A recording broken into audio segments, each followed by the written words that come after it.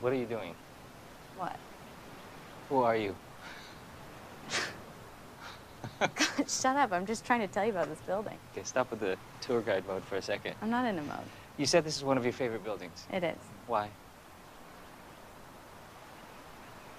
It's one of the first modernist banks in the United States. No, that can't be it. Do you like this building intellectually because of all the facts?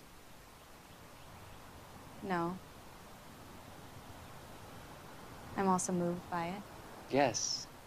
Yes, tell me about that. What moves you? I thought you hated architecture. I do. But I'm interested in what moves you, particularly about a building.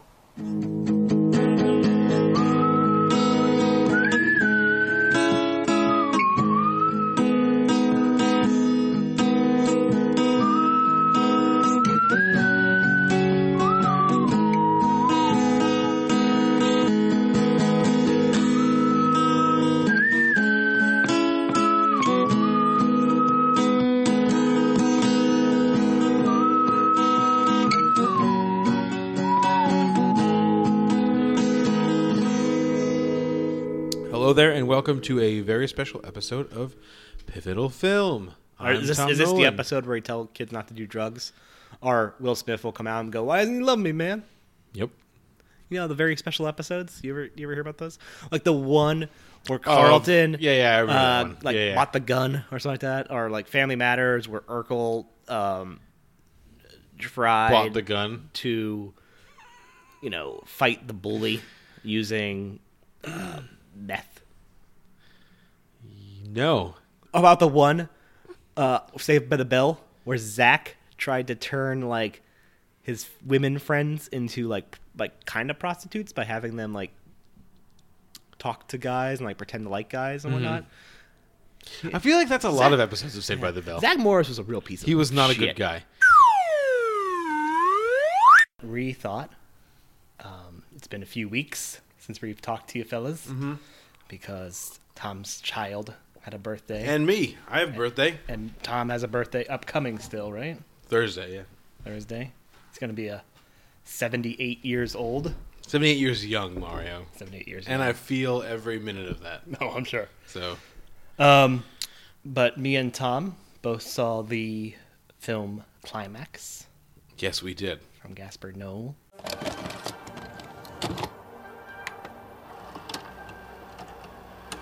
If you couldn't dance, what would you do? Suicide? It is his newest feature, not his oldest feature, as you would be bound to believe. I'm just passing on time until I could say that it is his fifth feature, which was what I was doing to look up. His fifth feature, his first since 2015's Love, which was met with middling reviews. What is his 3D erotic, just Not even relationship thriller, movie? yeah. Just, if you ever need to see a 3D cum shot, Gaspar Noé's Love is the movie for you. And after two very divisive but cult status and well-loved by some circles of critics and Irreversible and the 3-hour-long Enter the Void. His newest film, Climax, is maybe his shortest film. It's really... It's like an hour really and tight. 32 minutes, 31 minutes? Yeah, it's something like that? like an hour and 36. It is the story of a group of dancers. Dance troupe. Dance troupe. Who, during a late night party / rehearsal inside of a abandoned school, happened to be dosed with a tremendous amount of LSD in their punch, and the night spirals out of control Instantaneously. to incest and rape and suicide, sexual assault, abuse of various forms. And once again, we get Gaspar Noé's opinion on the state of man, possibly in general. Maybe. I was going to send you a homework assignment today, and I was going to say we each have to come up with a metaphor for what this movie is about. Besides, nothing. I don't know. No, it's definitely, for me, sort of a nothing film beneath the surface. Visually, it's nice. It's really pleasant to look at in many times. It's shot very well. It's technically very sound. The choreography by I should have this up. Oh, I like Oh Boy's choreography. The choreography is fantastic, and I think some of the choreography and some of the dance sequences, especially those single cut dance sequences, is pretty well done. Compared to what? I don't know. It just is visually nice looking. I didn't think so, but I feel like we're going to disagree on most aspects of this movie. Well, let's hear your takes on a lot of it. Just think I think it's stupid. I think it's a stupid movie, and not even because I felt like it was. I kept waiting for it to be evil, like to transfer into like, oh, this movie is evil, which I think he wanted us to by like the mere presence of a child, just kind of throughout the whole thing, screaming in a electrical closet because his mother realizes that this whole party is dosed, so she locks him in there to protect him from everybody. And he's screaming through the whole movie. But it doesn't. It just gets sillier and sillier and sillier until the camera flips upside down, and then you can't even really see what's happening. You can't even tell what's happening anymore. And then I'm not sure if... Nina McNilly did the choreography in this. Well, Nina McNilly, you did something. Here's what I'll say about the choreography that I appreciate, is that everyone had a different kind of style that sort of matched their personality somewhat. And I'm assuming that was the intention, was to kind of give everyone like a trademark dance presence. And it does a decent job of conveying the slight descent. Like the way that kind of like second major dance sequence kind of like slowly descends into chaos is interesting to look at. Mm-hmm. But yeah, no, this is a nothing movie. I mean, it's his most critically, I think, well received, like in terms of mass appeal, which makes sense because it's super fucking boring. Well, I think probably the reason for that is that its intentions are fairly clear. Yeah, from the beginning, and I think so. That's one of the things that I did like about it. Like the one thing I liked about it is that I thought the opening, like interview things in front of the, with the TV and all the DVDs on the side was funny, because it essentially tells you, if you look through all of those DVDs, you can kind of, and you put all of those movies together, you can probably get something that looks like this. Yeah, exactly. It's a nice little what inspired kind of the film. Yeah, at least on a visual palette. I don't know. I like the fact that Suspiria is on the bottom right corner, just like sitting there, because it's it's dancing, it's European, it's got the lot of reds, the reds and stuff. The interviews, I get it. I understand why they're doing that initial dance sequence, and then like those like conversations afterwards. I thought really set up the aesthetic really well. Yeah, and I think that opening 20 minutes is great, and it kind of descends into just kind of spinning its wheels. It's a movie that spins its wheels, even though it is considered like a descent into madness, but it doesn't really do anything for me, because that first, I think that opening establishing of the characters is the most interesting. I really liked, you're probably going to disagree, I really like Sofia Boutella in it, but mostly because of that beginning, how seamlessly she was able to like float between English and French and kind of like convey a different emotion in each of the kind of like interactions, which you don't really see quite often in terms of there's not like a real stiltedness to it, and like there's naturalism early on was nice. Yeah, and but once it becomes like it's an LSD trip and a descent into like a question of man and a question of not even what it is to be man. That's not what it is. The descent just into the depravity of what people can be. I mean, it becomes dull. And my question would be, part of me wish I cared more about this movie than I could have. I would have done something like make a list of all of like the depraved acts that we see after kind of like the LSD hits, and that includes throwing the guy that everyone knows didn't drink out into a snowstorm, and then a woman kneeing a pregnant woman in the guts, and then the whole troop badgering her to cut herself and to end her pregnancy. To someone drawing, including and up to a guy drawing a swastika on a guy's head with lipstick, or, people just awkwardly cradling each other in their arms, or dragging someone else into a bedroom and, assaulting them. It actually seems like it gets less depraved as the movie goes on. It becomes like the incest, I guess, is supposed to be the incest, and then that one dancer dragging Sarah away, and then the kind of the upside down red scenes where it's just kind of madness. I think that's the end of the movie. To me, it kind of the title climax seemed awkward because the movie really had no climax. It kind of almost like the rising action got to a point, and then it just kind of kept falling and falling and falling and falling and falling because I didn't care about the incest. Like once they locked that kid in that room and she couldn't find the key and was crawling around on the floor like looking for it, like I didn't really bother me. Himself on accident. Yeah, it didn't really bother me that they the brother and sister were fucking each other, and it didn't really bother me that they killed that guy, and it didn't really bother me that whatever her name was, got dragged into that room by that one American girl, or the girl that spoke English. One of the two girls that spoke English. Like, that stuff didn't bother me. Why do I care about that? That girl cut her face for no reason because people were yelling at her. Like, that seems like the most significant. And that one girl got burst into flames. Yeah. Why would I care about this? It's a consistent problem kind of with Gaspar Noé's storytelling in that he doesn't really, it seems, know how to build a narrative that reaches any sort of crescendo.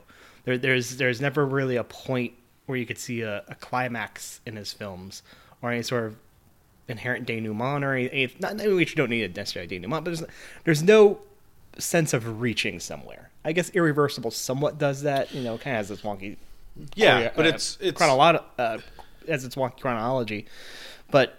Like Enter the Void tapers out real early, and it's just a garbage film. Me and you are both not Gaspar Noé people.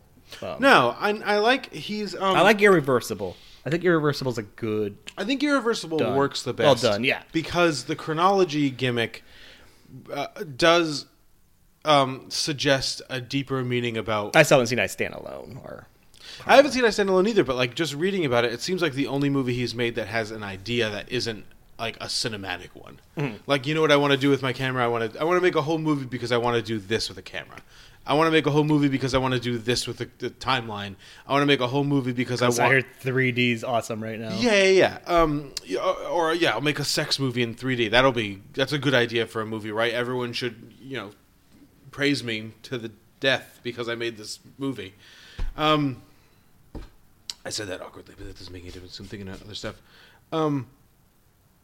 But yeah, and I think he always thinks that stuff is going to be way more subversive than it ends up being. Well, this is kind of an interesting conversation we had, and it's like, a lot of what we talk about in some degree is subversive or transgressive films, and you read a lot of like his, I think it was a Slash Film interview he had where he talks about trying to always be transgressive and pushing the envelope and doing the things that kind of invoke some sort of emotion. And we talked about how, you compare him to somebody else who's really kind of seen as transgressive in a lot of ways, Lars von Trier, or even to a much less degree, somebody like Darren Aronofsky. Or Yorgos Lanthimos, now. Also is kind of operating in that same... And I talked about this over text about how, like, Darren Aronofsky or somebody of those stripes is kind of... the troubled or conflicted intellectual. Like, they have something to say because they don't know how to say something that's kind of spewing through their mind, and they don't really know how to articulate it, so they just kind of put something on screen that might be flawed or, but it does a lot of things, and it kind of asks a lot of thoughtful questions. With images also, though. Like, I want to give exactly. All three of these people are talented filmmakers in terms of having some sort of visual palette. Right. There's no denying that Gaspar Noé knows how to frame or shoot a scene or light it and has the people around him who could light a shot. And the energy's good. Like, he knows how to work with... It's very kinetic. Everything he does is super kinetic. mean, people still talk about both like the rape scene and the fire extinguisher scene in Irreversible. People still talk about the early visual palette when the guy's on DMT in Enter the Void and kind of floating over the city. So yeah, he has that. But Darren Aronofsky like has this kind of intellectualism to him. He kind of has this like trying to work out the demons of his thought process. Lars von Trier is definitely just an emotional mess. We've always talked about how it takes him weeks on end sometimes to shoot a film because he can't get out of bed. And he's somebody that's like can't really discuss what he's the emotional aspect of what he's trying to say. And Gaspar Noé, at least I said this to you, kind of feels like that guy that was really praised early on as the undergrad sort of thing, and kind of just keeps making that same movie and really doing nothing. And you get that sense because he said something like the two most when somebody asked him the plot of Climax when it was getting released at Cannes, it was something to the effects of the most the two greatest things in life that one can experience are birth and death. And he's just like, I just said that it's kind of like nonsense, but then it ended up on DVD covers. And it's like, he comes off as just a real arrogant douche. And his films kind of speak to that in the sense that they're trying. He is trying very hard. Something. Yeah. And when he's trying so much to do something that there's nothing that feels like it's really being said, or nothing that doesn't feel like has already been said with Irreversible, especially, or it's really just Irreversible. Well, I mean, so it's funny because I don't know. I think an easy comparison to make of this movie is something like Suspiria, where the whole movie ends with like some upside down crane shots in deep red. You know what I mean? Like that's where those movies end. Talking about the Luca Guadagnino, like the most recent one, which is a bummer for Gaspar Noé because like I doubt that he knew that someone else was going to make a dance movie that like had worked in the same color palette. And I'm that not a even better filmmaker was going to make sure it. That it's weird. It's definitely weirder, and it definitely steers deeper into the weirdness. But it's the weirdness part that I think Guadagnino does better, in the sense that he leans into it still being weird, where I think Gaspar Noé thinks it's totally okay for him to just show a title card that says, what is it, Death is Extraordinary, or Death Feels Extraordinary? No. And then just show all the people, like, show the aftermath of this event with everyone lying on the ground, and kind of copping out and not showing, like, where does anybody go from here. I mean, because this one night literally ruined everybody's life. I know it's supposed to be based on, like, a sort of event that happened, I guess, in 1996. But, is that what happened to all these people? I mean, this felt like almost like a Vietnam flick, where there's just going to be trauma forever, like, because of this horribly tortured event that happened. And I think it's just strange, and it's inconsistent, and it has, to your point, Von Trier and Aronofsky and Lanthimos to a degree also are coming at these with a clear idea of something they want to do. Whether or not they always succeed at accomplishing that, they're coming to it with ideas. It doesn't seem like Gaspar Noé had any idea here. It just seemed like he was like, I'm going to make a dance movie and it's going to be crazy. And then I'll just put a bunch of title cards that are supposed to be really profound, and then people will find it profound. The thing that strikes me is Gaspar Noé is kind of comparable to Harmony Korine, but Harmony Korine, like, in terms of, like, their visual he doesn't take style, himself so seriously. Exactly. Harmony Korine's fun and kind of just, like, leans into the absurdity of the worlds he's creating. Right. I'm not the biggest fan of Spring Breakers, but, like, it still has a certain goofiness to it, a certain levity to it in the world it creates. And this is a movie that, and like, Enter the Void especially. Well, that's just, yeah. Like, are silly. Like they reach a point where they're ridiculous. They try to be so transgressive. They try to be so Richard Kern-esque that they, they become a joke, or they just become dull. Like, there's never been a movie made about a drug dealer. Like, come on, man. Like, if you want to be really transgressive here, like, do something actually transgressive. And if the point of the movie you're making is just because you have this idea for, like, a camera, a shot or a camera movement, and how the idea of the soul leaving the body and what that might look like and all this other stuff. You don't need these cliched versions of like a transgressive lifestyle or a transgressive idea. Like, you don't need it, and it just makes his movies, for me, seem really silly. Like, so you get through a certain point of Enter the Void and you're just like, I don't care. Who fucking cares? Who gives a shit anymore? Yeah, especially when he comes out and says like, oh no, all this is just a man on DMT. And like, he kind of like, why? Who cares? He's just like kind of lowers. I don't want to say the any sort of interest or anything a viewer can take from it, because once again, I'm never a believer of the artist defines. The artist, I think, can define the work, but it's just when you don't present any of that on the screen and you go, ha ha ha, no, just kidding, this is what I meant actually. It's just like, well, then you're not really a good enough filmmaker because you didn't show any of that. Well, he's asking the viewer to do a lot of work, and if you're it's not even a lot of work. It's like asking the viewer to finish like halfway finish a Mad Lib and then go like, okay. But I mean, even like something like Climax, like even though Climax is kind of fun in parts to watch because of the way the camera moves and some of like the framing and stuff like that, the guy whose body keeps like transforming itself, like, and I think he's breaking parts of his body like while he's dancing at the end of the movie, is a really interesting idea, and that fact that he's just kind of in the background in a lot of shots and everything looks different now.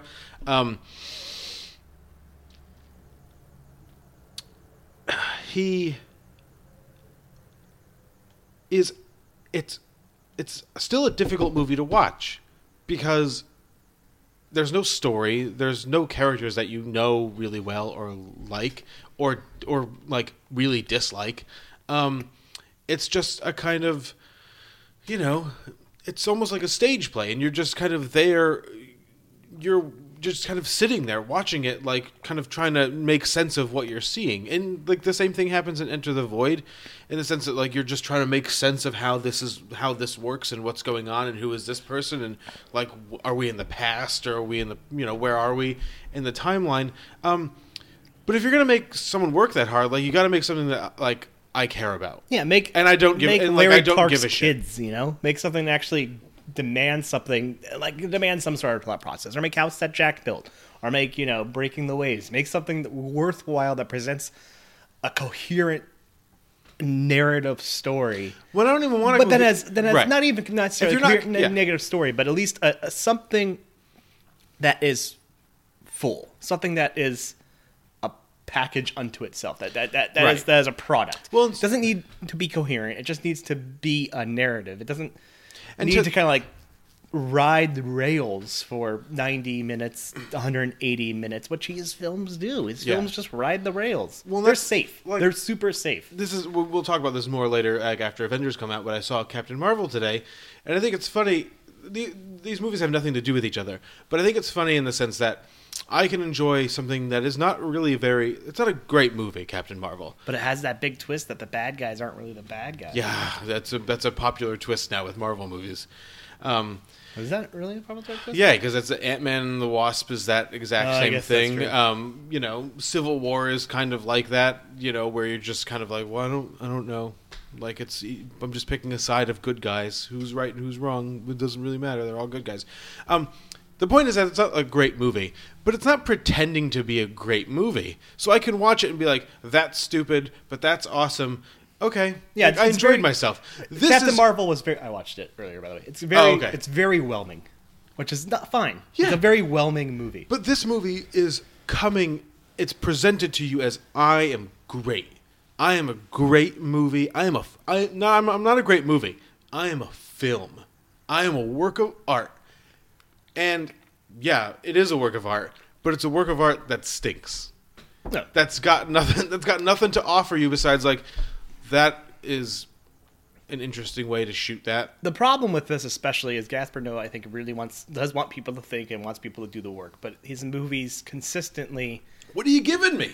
Well, if I'm doing the work, what am I getting out of it? His movies consistently, once the film ends, I forget about it. He makes, I think, some of the most forgettable movies. He makes forgettable movies that shouldn't be forgettable. Yeah. Like if Lars von Trier is showing someone like cutting their face with people taunting them, you're gonna fucking remember it. You're just gonna remember it.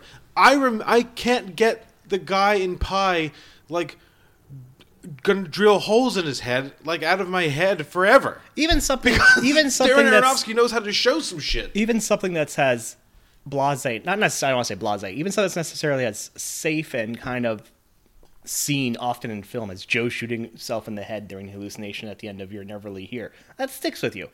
And that's something that's kind of violent, but just it's such a well-framed shot, and the way they block the actors to not really pay attention to it, you know, and all the action preceding it gives you something and makes you think something, you know, and it sits with you. Just at least that shot alone sits with you. Or even like we'll do another one of the people that we mentioned, like Barry Keogh chewing a piece of his arm off, like in The Killing of a Sacred Deer. That's right here in the front of my head. That's right here. Yeah. Everything that I just watched Climax, and it's all just kind of floating out of my brain, like as we're talking about it. And I'm glad we're talking about it, so I don't have to think about it anymore, because it's not worth my time. And I'm not angry about it. Like, that's the thing that's weird, is I kind of like watching Gaspar Noé movies, because when they start out, you're kind of like, oh, this looks all right. Like, if this goes somewhere, I will be happy that I sat and watched this movie. And then it doesn't, and then I feel like I just wasted an hour and a half of my life. I think I'm kind of done with Gaspar Noé. I gave him a lot of leeway because I like Irreversible. When I first saw it. Maybe it's just a product of the time. You know, I saw that movie sometime early in college.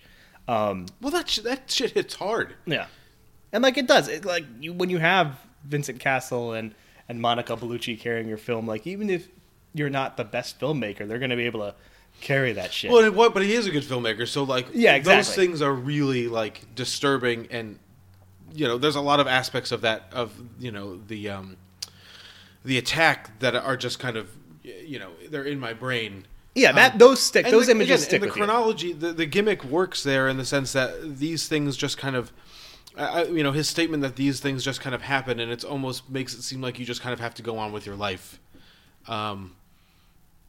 You know, no one cares. Yeah. It doesn't matter. Like, the world doesn't care. God doesn't care. You got attacked in a subway, and like, you know, you move through your life more. And the idea that it's reversed, it's like a reverse day, almost doesn't matter, because that's not really what he's saying. You know what I mean? No, exactly. And I gave him a lot of leeway with that. And then after Enter the Void, which stinks, and not because it's long, but because it's not doing anything. And after Love, which literally is not doing anything. Mm-hmm. And after this, it's just like, no, you have, like you said, you have that one really great first project, you know, or first major project that really got his name out there. And if you keep just kind of spinning your wheels after that, you're not worth the time. Which is the worst thing ever you could say about an artist, I think, is when I wouldn't even call this necessarily a bad movie. I'd say it's fine. And the worst thing I think you could say about art in that form is just saying it's so utterly forgettable that your reaction to it is just a major shrug. Right, even something like like we already mentioned House at Jack Bell, but when I mentioned to somebody that I saw House at Jack Bell, they're like, "Oh, you did?" And they're like, "Oh, so is it worth seeing?" And I'd be like, I don't really. It's hard to say whether or not you think this is going to be worth seeing. But if you can do it, it's worth a viewing. You know what I mean? If you can handle it, it's worth a viewing. If someone asked me if this is worth seeing, I would say no. Unless you really like this form of dancing. But and then watch the first just 20 watch minutes. the first 20 minutes, which I'm sure will be on YouTube fairly soon, and then just turn it off or immediately. Or yeah, maybe it's already there. I don't know. But because the rest of it's not really doesn't hold a candle. No, it's 96 minutes on digital film. I don't know, Mario. All right, so that's Climax. We'll be right. And what a disappointing one at that. Well, my favorite shot of the movie was the last shot, like of the girl, because you knew it was over. No, I just thought it was pretty. I thought like the you hadn't seen really any blues like that in the whole movie, like of her room, and then like the white of her hair and the color of her skin and her shirt, like worked really well together. And then when she like opened her eye and like the color of the dropper was the same kind of blue, and it was, you know, how it all washed out and stuff. Yeah. That was a really nice and effective still moment of film. And maybe I liked it because it was still instead of just kind of jerking around all over the place and ripping its skin off. But yeah, I don't know. So we will be right back with two movies that aren't on our list, but are kind of close to being on our lists. And They're all from one year. yeah, they're 2017. So. When Tom was not 74.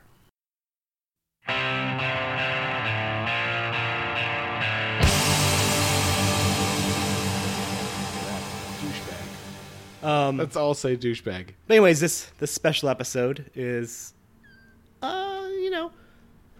kind of every so often, every year, there are those films that make an impact. They're critically well loved. They receive some attention from smaller circuit awards or from the Independent Spirit Awards. But then when it comes to the major images of the year or the major features of the year, they kind of fall to the wayside. We're recording this the week that Mandy has been officially disqualified from the Oscars. Not that it ever had a chance, but Mandy, I think, will stand as one of those films that will be forgotten in the annals of time under the weight of what will be the big Oscar films and the big films of 2018. Well, I think one of the things that this episode, is going to illustrate is that people are getting so excited about what this episode's about. I think one of the bummer aspects of doing any kind of artistic endeavor is that you had to start it at some point and that you weren't doing it forever. So this would have been these are two movies that me and Mario probably would have wet ourselves over if we were doing this podcast last year. At this exact same time, we would have had very special episodes dedicated to just one of these movies where we just kind of did the thing that we did at the bar in 2017, which was just toss his life. I know it's supposed to be based on like a sort of event that happened, I guess. At Side Street Cafe in Hamden, Connecticut, eating 50-cent wings, delicious wings, by the way, and $3 sea hags, and like 20,000 barrels of free popcorn that we received. But every year, these movies that just hit us. He leans into it still being weird, where I think Gasparneau thinks it's totally okay for him. Lists, and to start off, we're doing 2017. Yep, we're going to two movies that we both really love. That had we seen them in a different time, or had they really hit us in a different way, they would have made one of our lists. They're also rans for a special, for me at least. One of these is an also. This is an extension of me too. This is an extension, I think, of like our episode 0, where these are movies that if we ever finish our lists to infinity, are going to show up in the next 20, 30, movies on the list. Is that interesting for everybody? I don't know. Yeah, but it gives you something and makes you think something, and it sits with you. Just at least that shot alone sits with. I don't know where mine was because I didn't go that far back. But the movie that was on it would have been my number 5, my 6th movie from 2017. But for very specific reasons. Because you have 5 movies from 2017. 4, and you have my 5th. Okay. So this would have been my number. We want to talk about that one first? Yeah. All right, let's talk about some movies. The first movie we're going to talk about is David Lowery's A Ghost Story. When I was little, we used to move all the time. I would write these notes, and I would fold them up really small, and I would hide them. What did they say? They were just like things I wanted to remember, so that if I ever wanted to go back, there'd be a piece of me there waiting.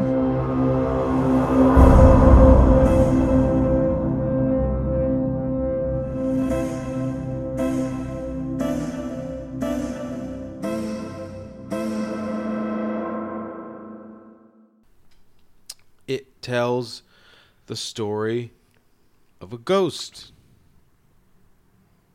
And how is that ghost presented?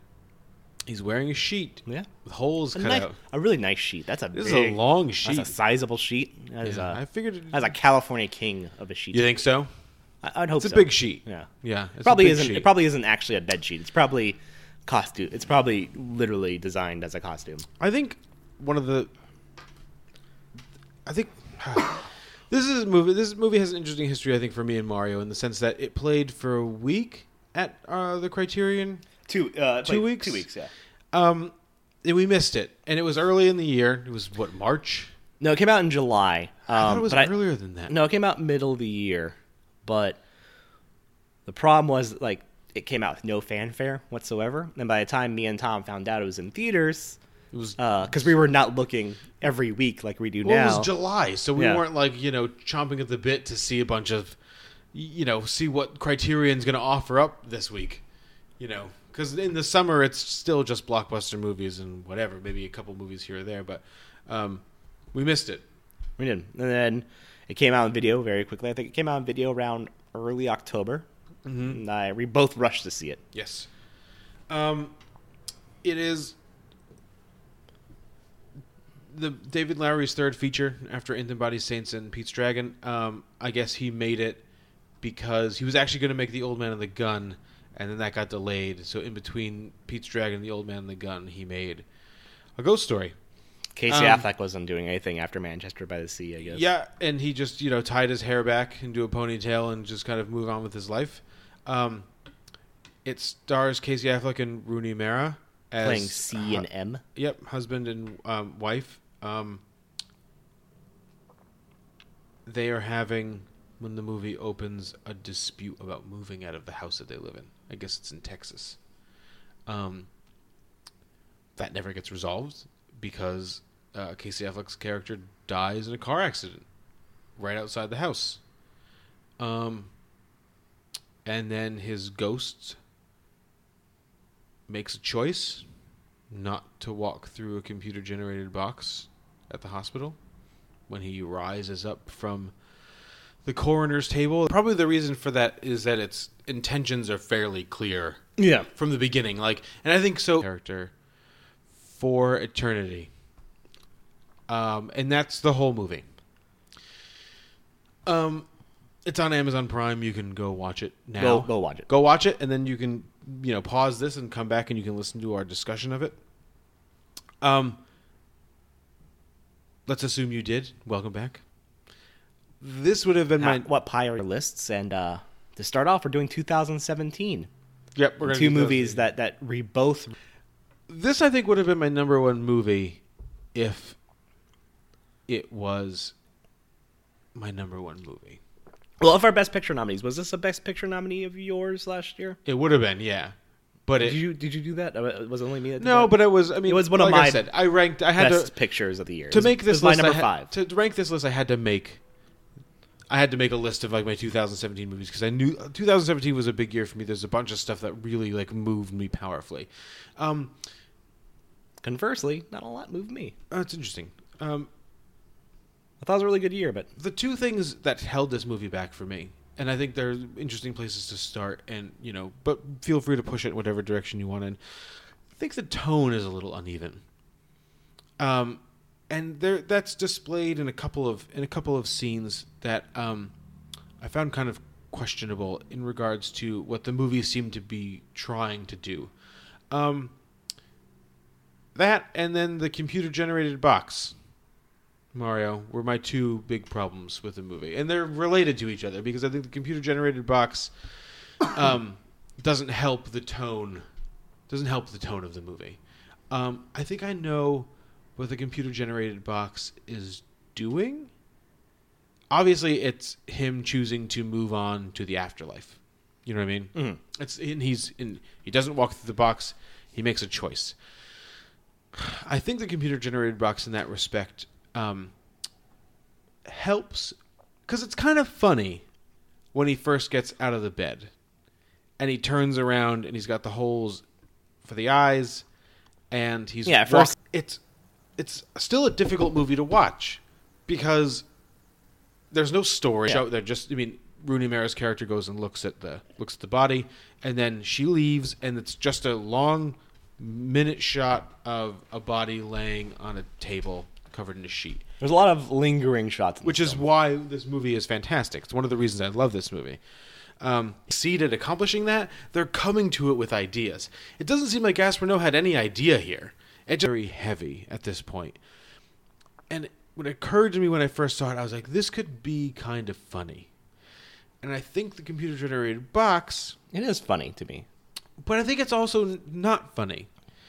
Because he's making a choice he's making a choice to stay. And as soon as you bring up the concept of choice, it adds a gravity to it. You know what I mean? Because it means that he's passed something up.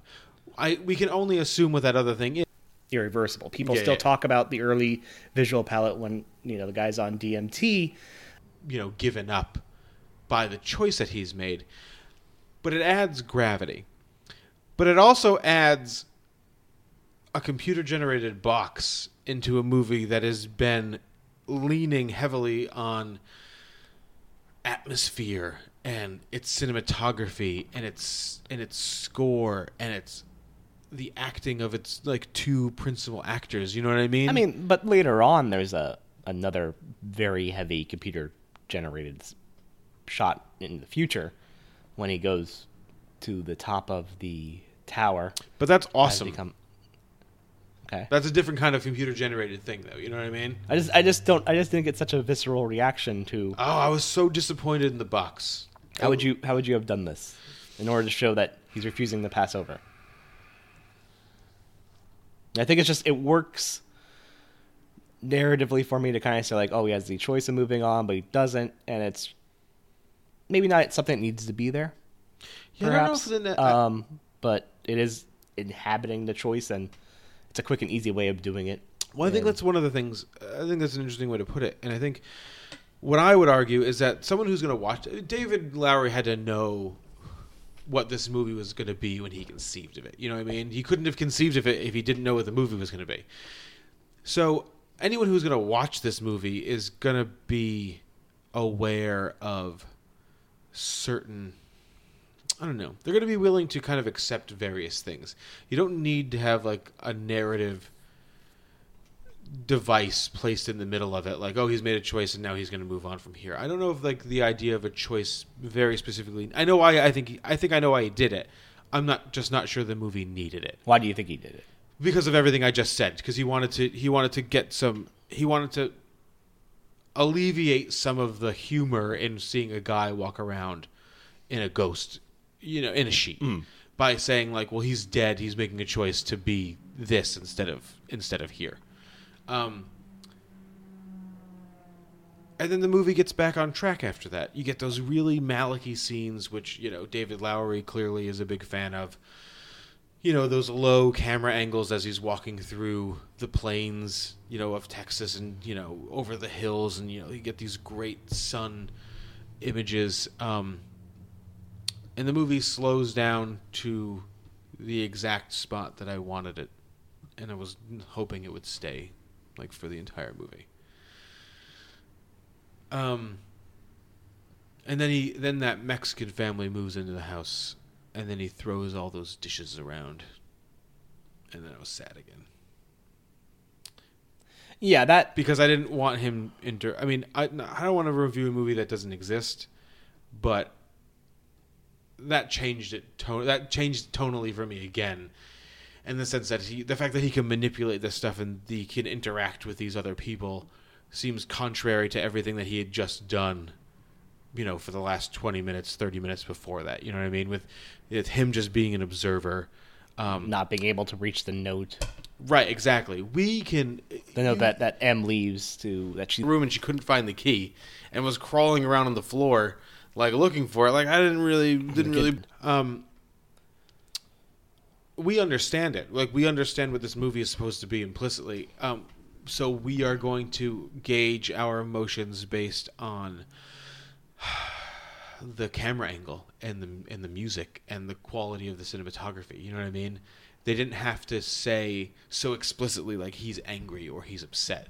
Like at that point we knew, David Lowery was doing such a masterful job at that point that we knew how he was going to feel about, this situation just based on how he was shooting it.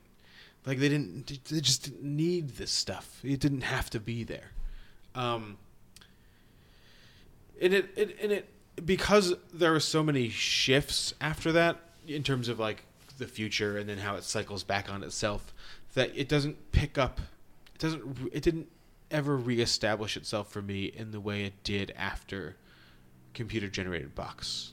When kneeing a pregnant woman in the guts and then the whole troop badgering her to cut her. He had created for a really long period of time, which I loved.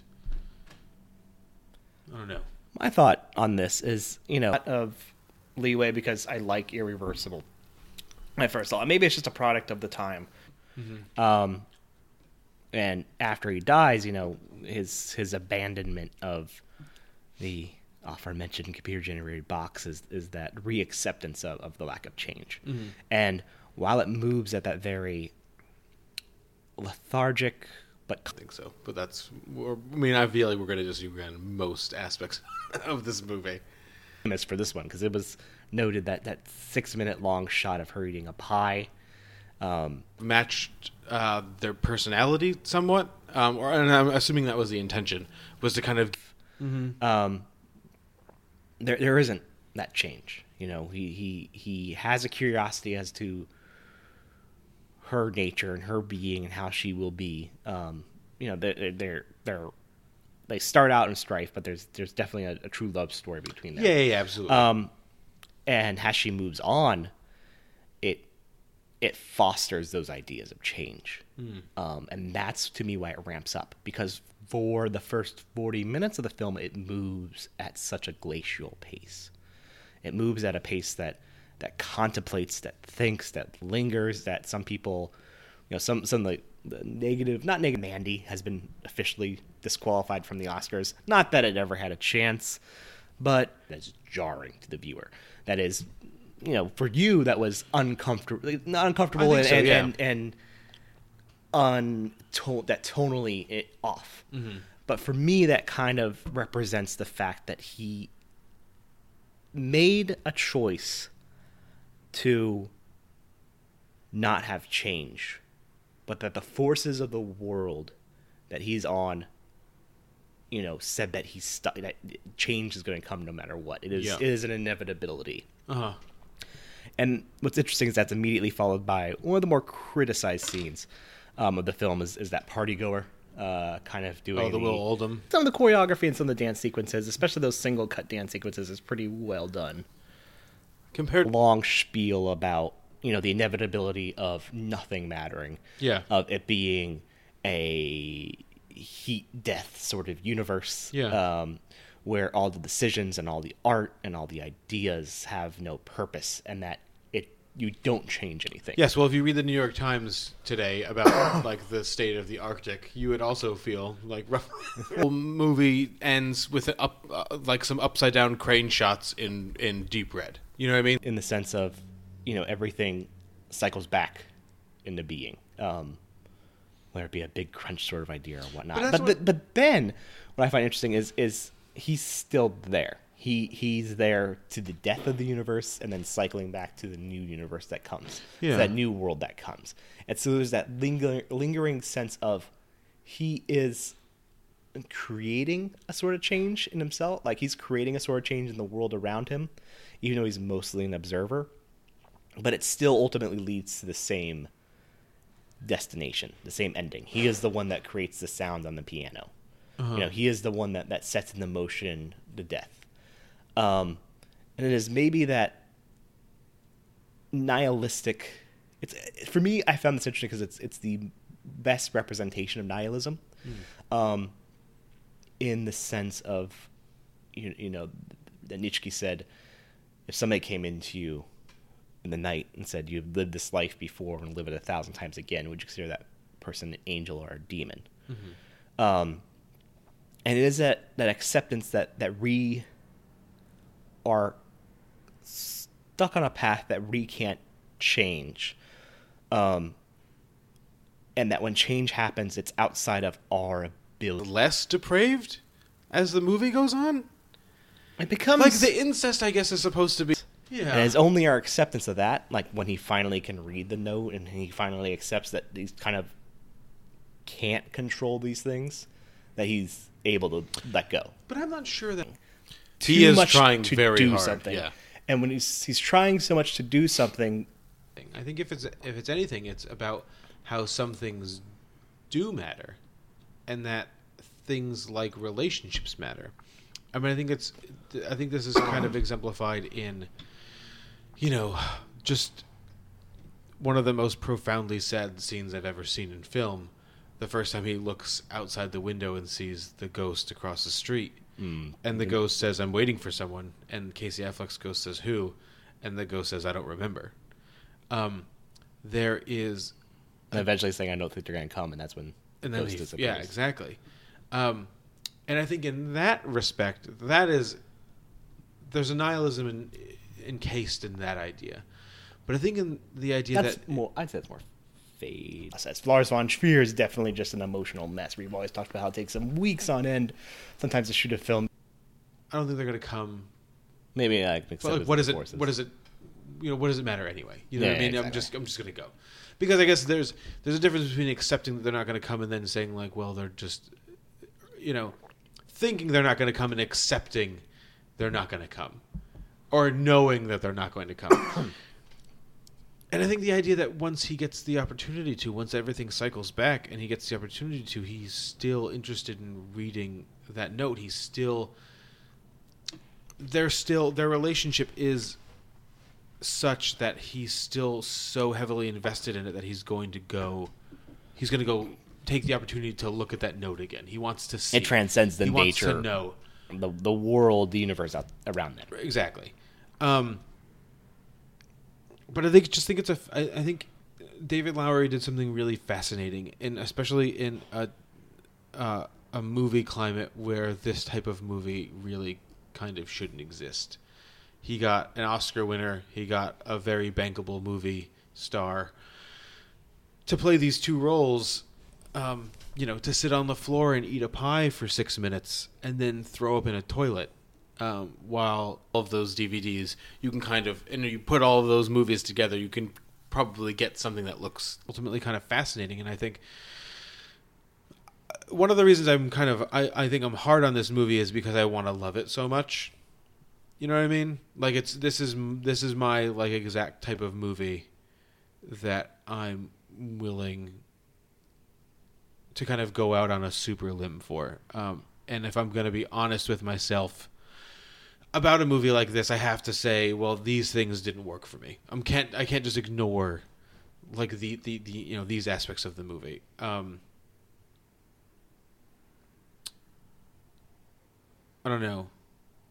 I mean, I think we talked about it before. I think like the ending, not the very end, but like when they build that tower and he goes up he goes up on the tower and stuff. I didn't have a problem with the computer generatedness as much as because I found it like just utterly fascinating that this is where it would go, that it would go to this length, and then These extremes. Conversely, when he jumps and he ends up back where at the beginning of the house, where it's just kind of that plot of land is being kind of stick mapped out by a Irreversible and the 3-hour-long Enter the Void. Mm-hmm. His newest film, Climax, is one of the best shots. Is after they get that prairie, the pioneer family gets killed by the Native Americans. Just like he sits there looking at the body, and cuts instantaneously to the body decomposing. Having decomposed. Well, then and then it's great because it cuts, and I didn't feel even. It cuts directly to him being in the house. When him and Rooney Mara are looking at it again, I guess, to buy it. That's where I'm not sure some of like these tonal shifts that I mentioned before are really necessary in terms of conveying emotion, in the sense that I think the ghost's robe does a lot of that work for it. Like the way that it's just kind of piled up around him is like visually very sad. Does that make any sense? No, Can that be a sad pile of sheep? There was an essay, and I really should have brought it back up. There was an essay talking about like the lengths they went to make that robe and to make it flow in the way it did and to like hang in the way it did, and they took a lot of effort to do that, and that's purposeful. Yeah. Like there's a lot of body to it, but it's a body done in a way that removes all the kind of like the human elements of that character and makes it so he's grasping for the last fragments of memory I mean, you know that of what he had. right, and it's like you know that the eyes aren't moving. Like you know it implicitly when you're watching it. You're like, I know they didn't computer generate the eyes to make them sad or Deadpool whatever. that shit. But you can almost see it. You know what I mean? When he is seeing something, you can almost see the emotion on Casey Affleck's face. It's actually almost the ghost is actually more emotive than Casey Affleck would probably even be in this situation. If that's even possible. I don't know. That's just how I perceived it. And it's just, I don't know, just kind of unbelievable. But also not without its flaws. Which is probably why it didn't show up on your list. Or it's not even Maybe. with the 10,000 other 2017 movies that made your Not list. 10,000. Got, But it's interesting though because got Transformers the Last Night on your list. Yeah, I do. It's number 2. Yeah. The other 4 movies that are on my list from 2017, I don't think have any flaws, and their flaws, I think, are part of what make them great. And I'm talking about my number 50. I'm talking about my number 58 here.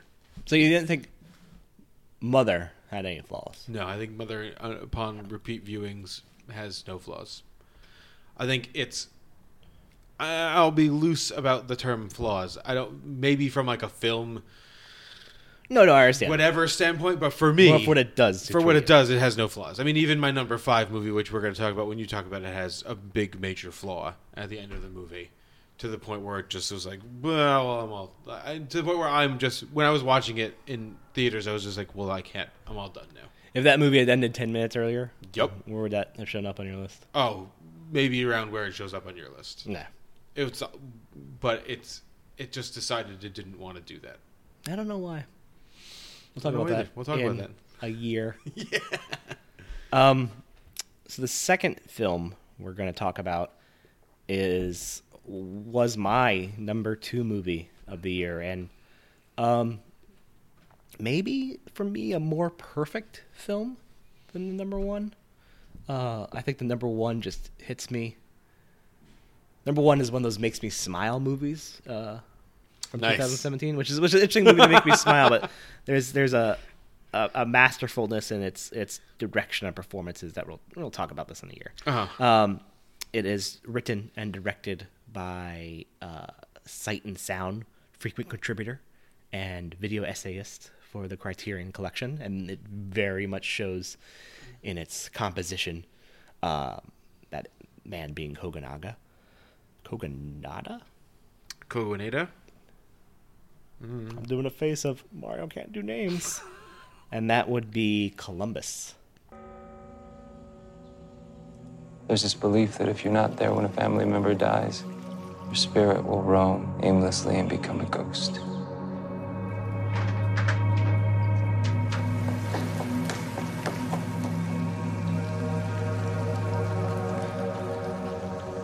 I saw you at the hospital. Are you from here? Yeah, You like it here? I'm really interested in architecture. Yeah, I hear this town is quite the mecca.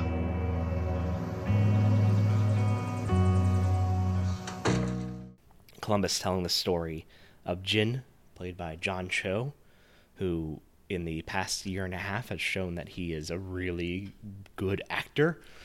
When I saw Harold Kumar go to White Castle, I thought, oh, this guy's going to be pretty decent. And I saw American Pie, he's a good comedic actor. I didn't expect him to actually be really quite sound in these subtle, quiet performances. Yeah. He is in Columbus, Indiana. His father has suffered a stroke and is in a coma in the hospital. And as he's outside the hospital at a library, he meets young Casey, who has dreamt of being an architect, but has stayed at home to take care of her mother, Michelle Forbes, who's a recovering meth addict. And they go around Columbus. It's a kind of a travelogue of Columbus, Indiana's famed architecture. It's known as a mecca of that kind of postmodern architecture, and they discuss their lives, their dreams, their ambitions in a very slow, wholesome, very wholesome, even though it's technically R-rated because they say fuck a couple times. Is it R-rated? I think it's unrated, but it would. But I think it's unrated because Just Kogonada was like, Don't worry about Yeah. it. Yeah. very slow, contemplative film about Yeah, these are two. desires and dreams Yeah. and the struggles therein, the expectations of, take care of your family, or of standing in the shadows of a family. Jin's father being a famed architect of his own right, and Jin have kind of skewed that to go teach English in Korea, translating literature, not teaching English. And this movie, I saw it absolutely blind. Movie Pass had just come out earlier that week. I had seen the first movie after waiting weeks for the Movie Pass. Oh, but by the way, for the people in the future, Movie Pass was this really great idea. Oh, it's coming back. Oh yeah, I'm sure it is. That this company that probably was not at all trying to front money or launder money. Actually, no, they weren't laundering money because they lost No, they all were of just it. losing it. Yeah. Great idea of just like, you can go see as many movies as you want once a day for $9.99. And, when I got my card, I was like, I have to see everything. And this was the second film I saw after It. It's also an enjoyable film, not anywhere near my list. So I saw this blind. Just looked at the title, looked at the reviews, I went to go see it. And it is striking in its two lead performances, but mostly in the fact that it is one of the most gorgeous films shot I have ever seen. I would say that. And it was, as much as I love Roger Deakins, I hesitate to consider his work on Blade Runner 2049 Oscar worthy, and Alicia Christian's cinematography on this is just masterful. Well, we've talked about this before. Deakins in 2049 was really just painting pictures. Exactly. Everything that Christian does in this movie is in service of the metaphor and in service of the growth of these characters, which is kind of amazing because a lot of the cinematography relates to buildings. Yeah, and it's a lot of shots that seem so, I don't want to say narratively dull, but seem so narratively obvious in a way. But they are composed in such a way, and the actors are blocked in such a way that they add a lot of depth and a lot of that kind of language to the film. There are two shots in particular. One where Casey is going home to her mother, and it's a long kind of shot of her walking down an alleyway, and kind of like that path that she's chosen sort of thing. It kind of like more functionally imposes that. More importantly, though, is this nice shot of Jin in his father's hotel room, sitting in the closet. He's kind of sitting on one end in a third of the screen, and on the other third of the screen, the far third, is his father's jacket, I believe. Yep. It's like it's like a suit or his jacket, yeah. And that he has his back turned to it. It's a long take of it just the camera is static, and it's just representing the divide between him and his father that the narrative speaks of, but this shot alone says it in more ways than the screenplay ever could. Well, that's really one of the Do you like how when I really like a movie I do this voice? Well, you do like this movie. We've been talking about this movie for like a year and a half. Yeah. I think one of the great things about the cinematography in this movie is that it's all in service of this, the last scene, I think anyway, or one of the last scenes where they show, Jin and Casey, played by Haley Lou Richardson, are sitting in front of a building. So Jin has this notebook that his father wrote, and there's a description and like a sketch of a building, and he's not sure which building in Columbus, Indiana it actually is. And so they're eating some Danish and not smoking cigarettes for like the first time on the steps of this building. And Jin kind of says to her, oh, that sketch that my father drew, I think it's this building. And they just kind of look up, and it's, there's a building with like a big, it almost looks like it wants to reach a point, and it doesn't. There's like a big space. The city hall, I believe, yeah. Is the city hall? Okay. I believe it's the city There's hall. a big space between these two kind of horizontal columns where they're meeting. And as you watch this movie, and I've seen this movie 3 times now because it's on Amazon Prime, so I can watch it as many times as I want without any... It's on Amazon Prime now? I think so, yeah. Well, I didn't realize it. I wouldn't... Last time I checked was on Amazon Prime, and I didn't see it. Huh. I'll have to watch it now. This is a break between us. There's all of these scenes where there's a center line between Jin and Casey.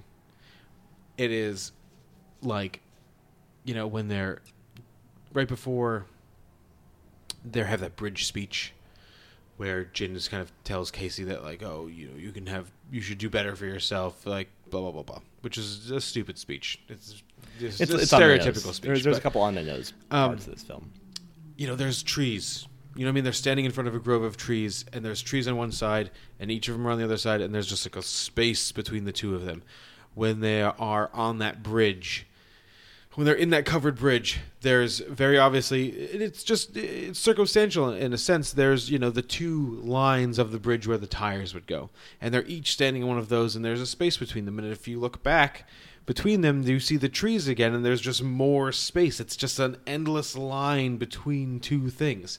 Even when they're in, like, that church, they're standing on either side of, like, a stairwell in pews, and the line of the stairs just matches up exactly with the line, like, of a crucifix that's back there. There's just always this space. There's always this distance between, like, everything. Which is shown in the fact that, Jin has eschewed his father's desires for him and pursued his own dreams and pursued his own ambitions, whereas Casey, has these dreams, but she is always remaining in the service of her mother, who, by the point that the film makes the very obvious, declaration that, her mother's fine. Her mother doesn't really need her care anymore, and it's Casey holding herself back. In the same way, Jin has completely relegated any feelings of commitment or sentimentality for his father, and has a very cold, rigid relationship to him, to the point where he doesn't even realize what his father's the building that's most important, or kind of seems really central to his father, even was in this town. And the divide they have is it's a duality. They both are living 2 very different lives that are flawed in very similar ways, in the sense that they're both the yin and yang, as it were, of what they should be. And that center line is kind of removed in that last scene where Casey's decided to kind of take the apprenticeship to pursue architecture. Jin's now, seen where his father is talking about. His father's died. He's kind of accepted the fact that, there was an emotional gravity to his relationship with his father, and they remove that center line, and they hug, a thing I love too. It's a very paternal, or maybe fraternal hug. There's no romance or suggestion of romance in there. Part of it is because of the height difference, but you're right. Like the way it's shot, like his head is just kind of above her head.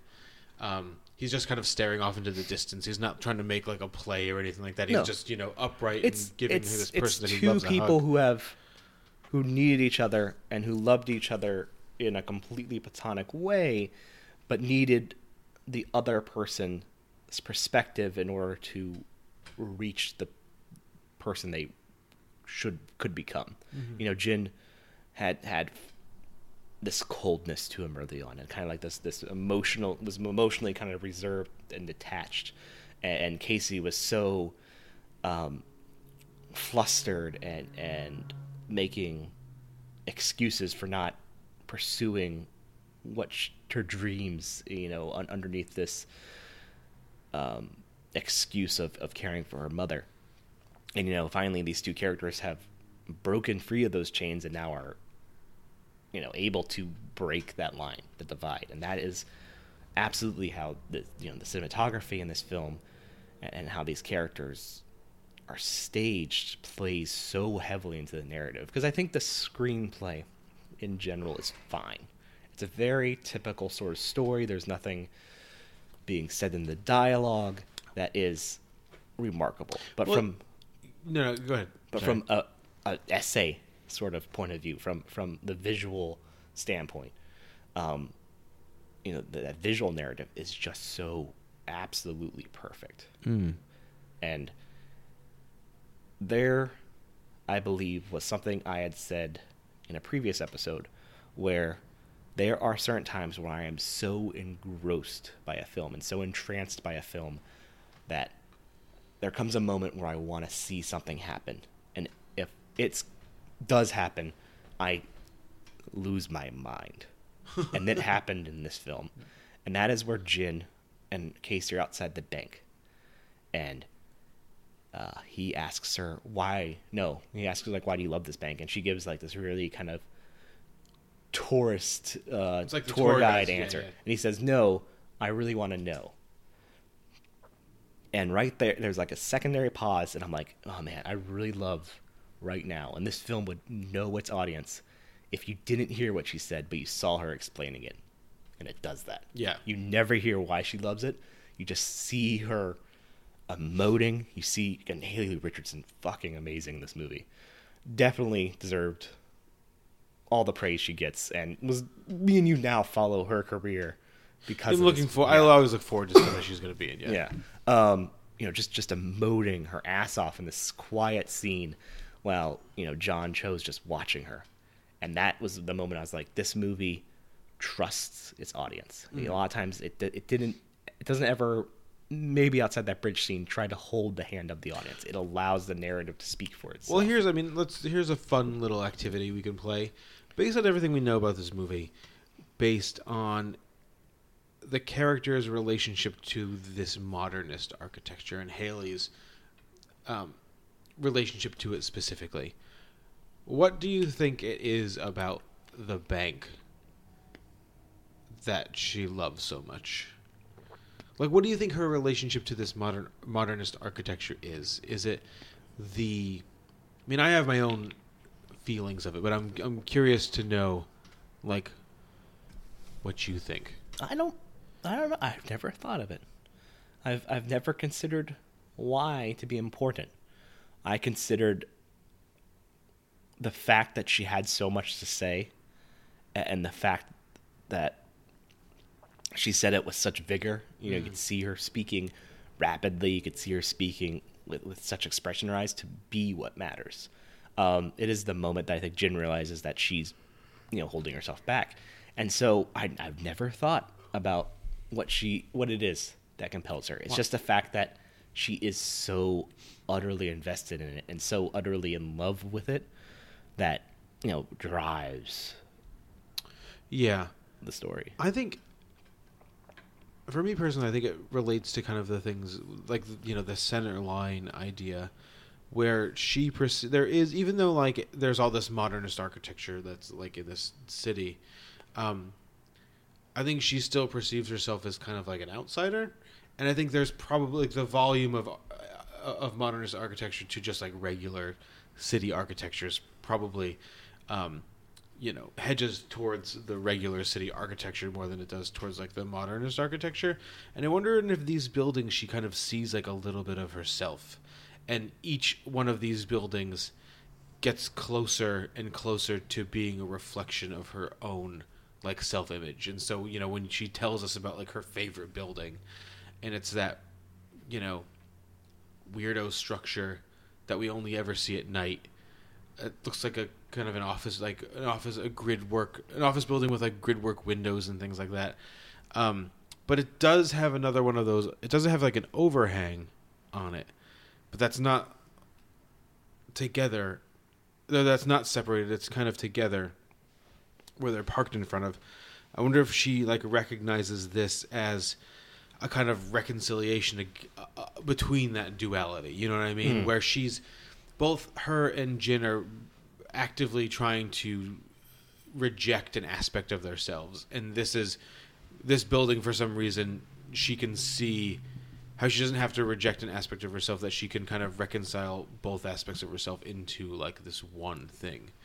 I don't know, but I think that's why this movie is great, is because of the cinematography. You can ask all these questions, like what is this about? Like, what is the significance of this shot to everything else that's happening in the movie, which is something that you can't ask in something like 2049. Like, what is the significance of this pile of junk? No, to everything else that's happening in this movie. I mean, the thing about 2049 is, and we both really like 2049. Yeah. Is it's gorgeous to look at, but that's not necessarily in service of anything. It just, a lot of times it's just like, look at this really great establishing shot. And that's unfortunate. I always say it's unfortunate that he won that year.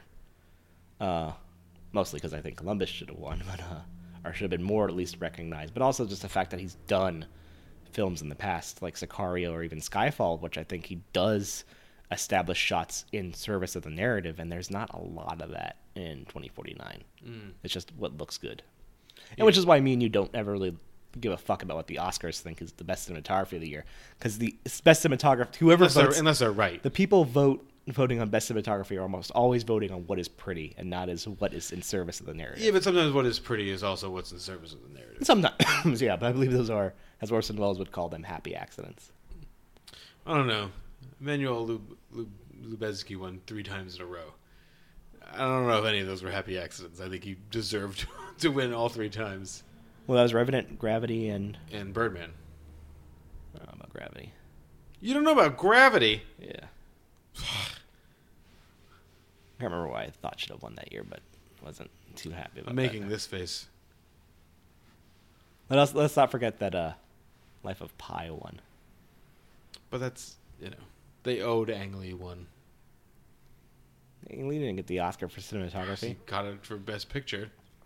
Not for Life of Pi. What did he win? Yeah, he did. Wait, what? No, he didn't. Oh, he won Best Director for Life of Pi. Yeah. Yeah. But they won Best Cinematography. It won Best Cinematography for shooting fucking... Sometimes you gotta shoot the dolphins. Swimming pool. You gotta shoot them purple. Swimming pool, and then just CGIing shit. Well, that's to bring this back a little bit, that's a really interesting aspect of this movie, is that like there's literally none of those things. I mean, even in Ghost Story, there's like some CGI stuff. I don't know what they would CGI in this movie, but you didn't know Rory Culkin's entire performance was CGI. I believe that. Yeah. One thing that doesn't work in this movie is Rory Culkin.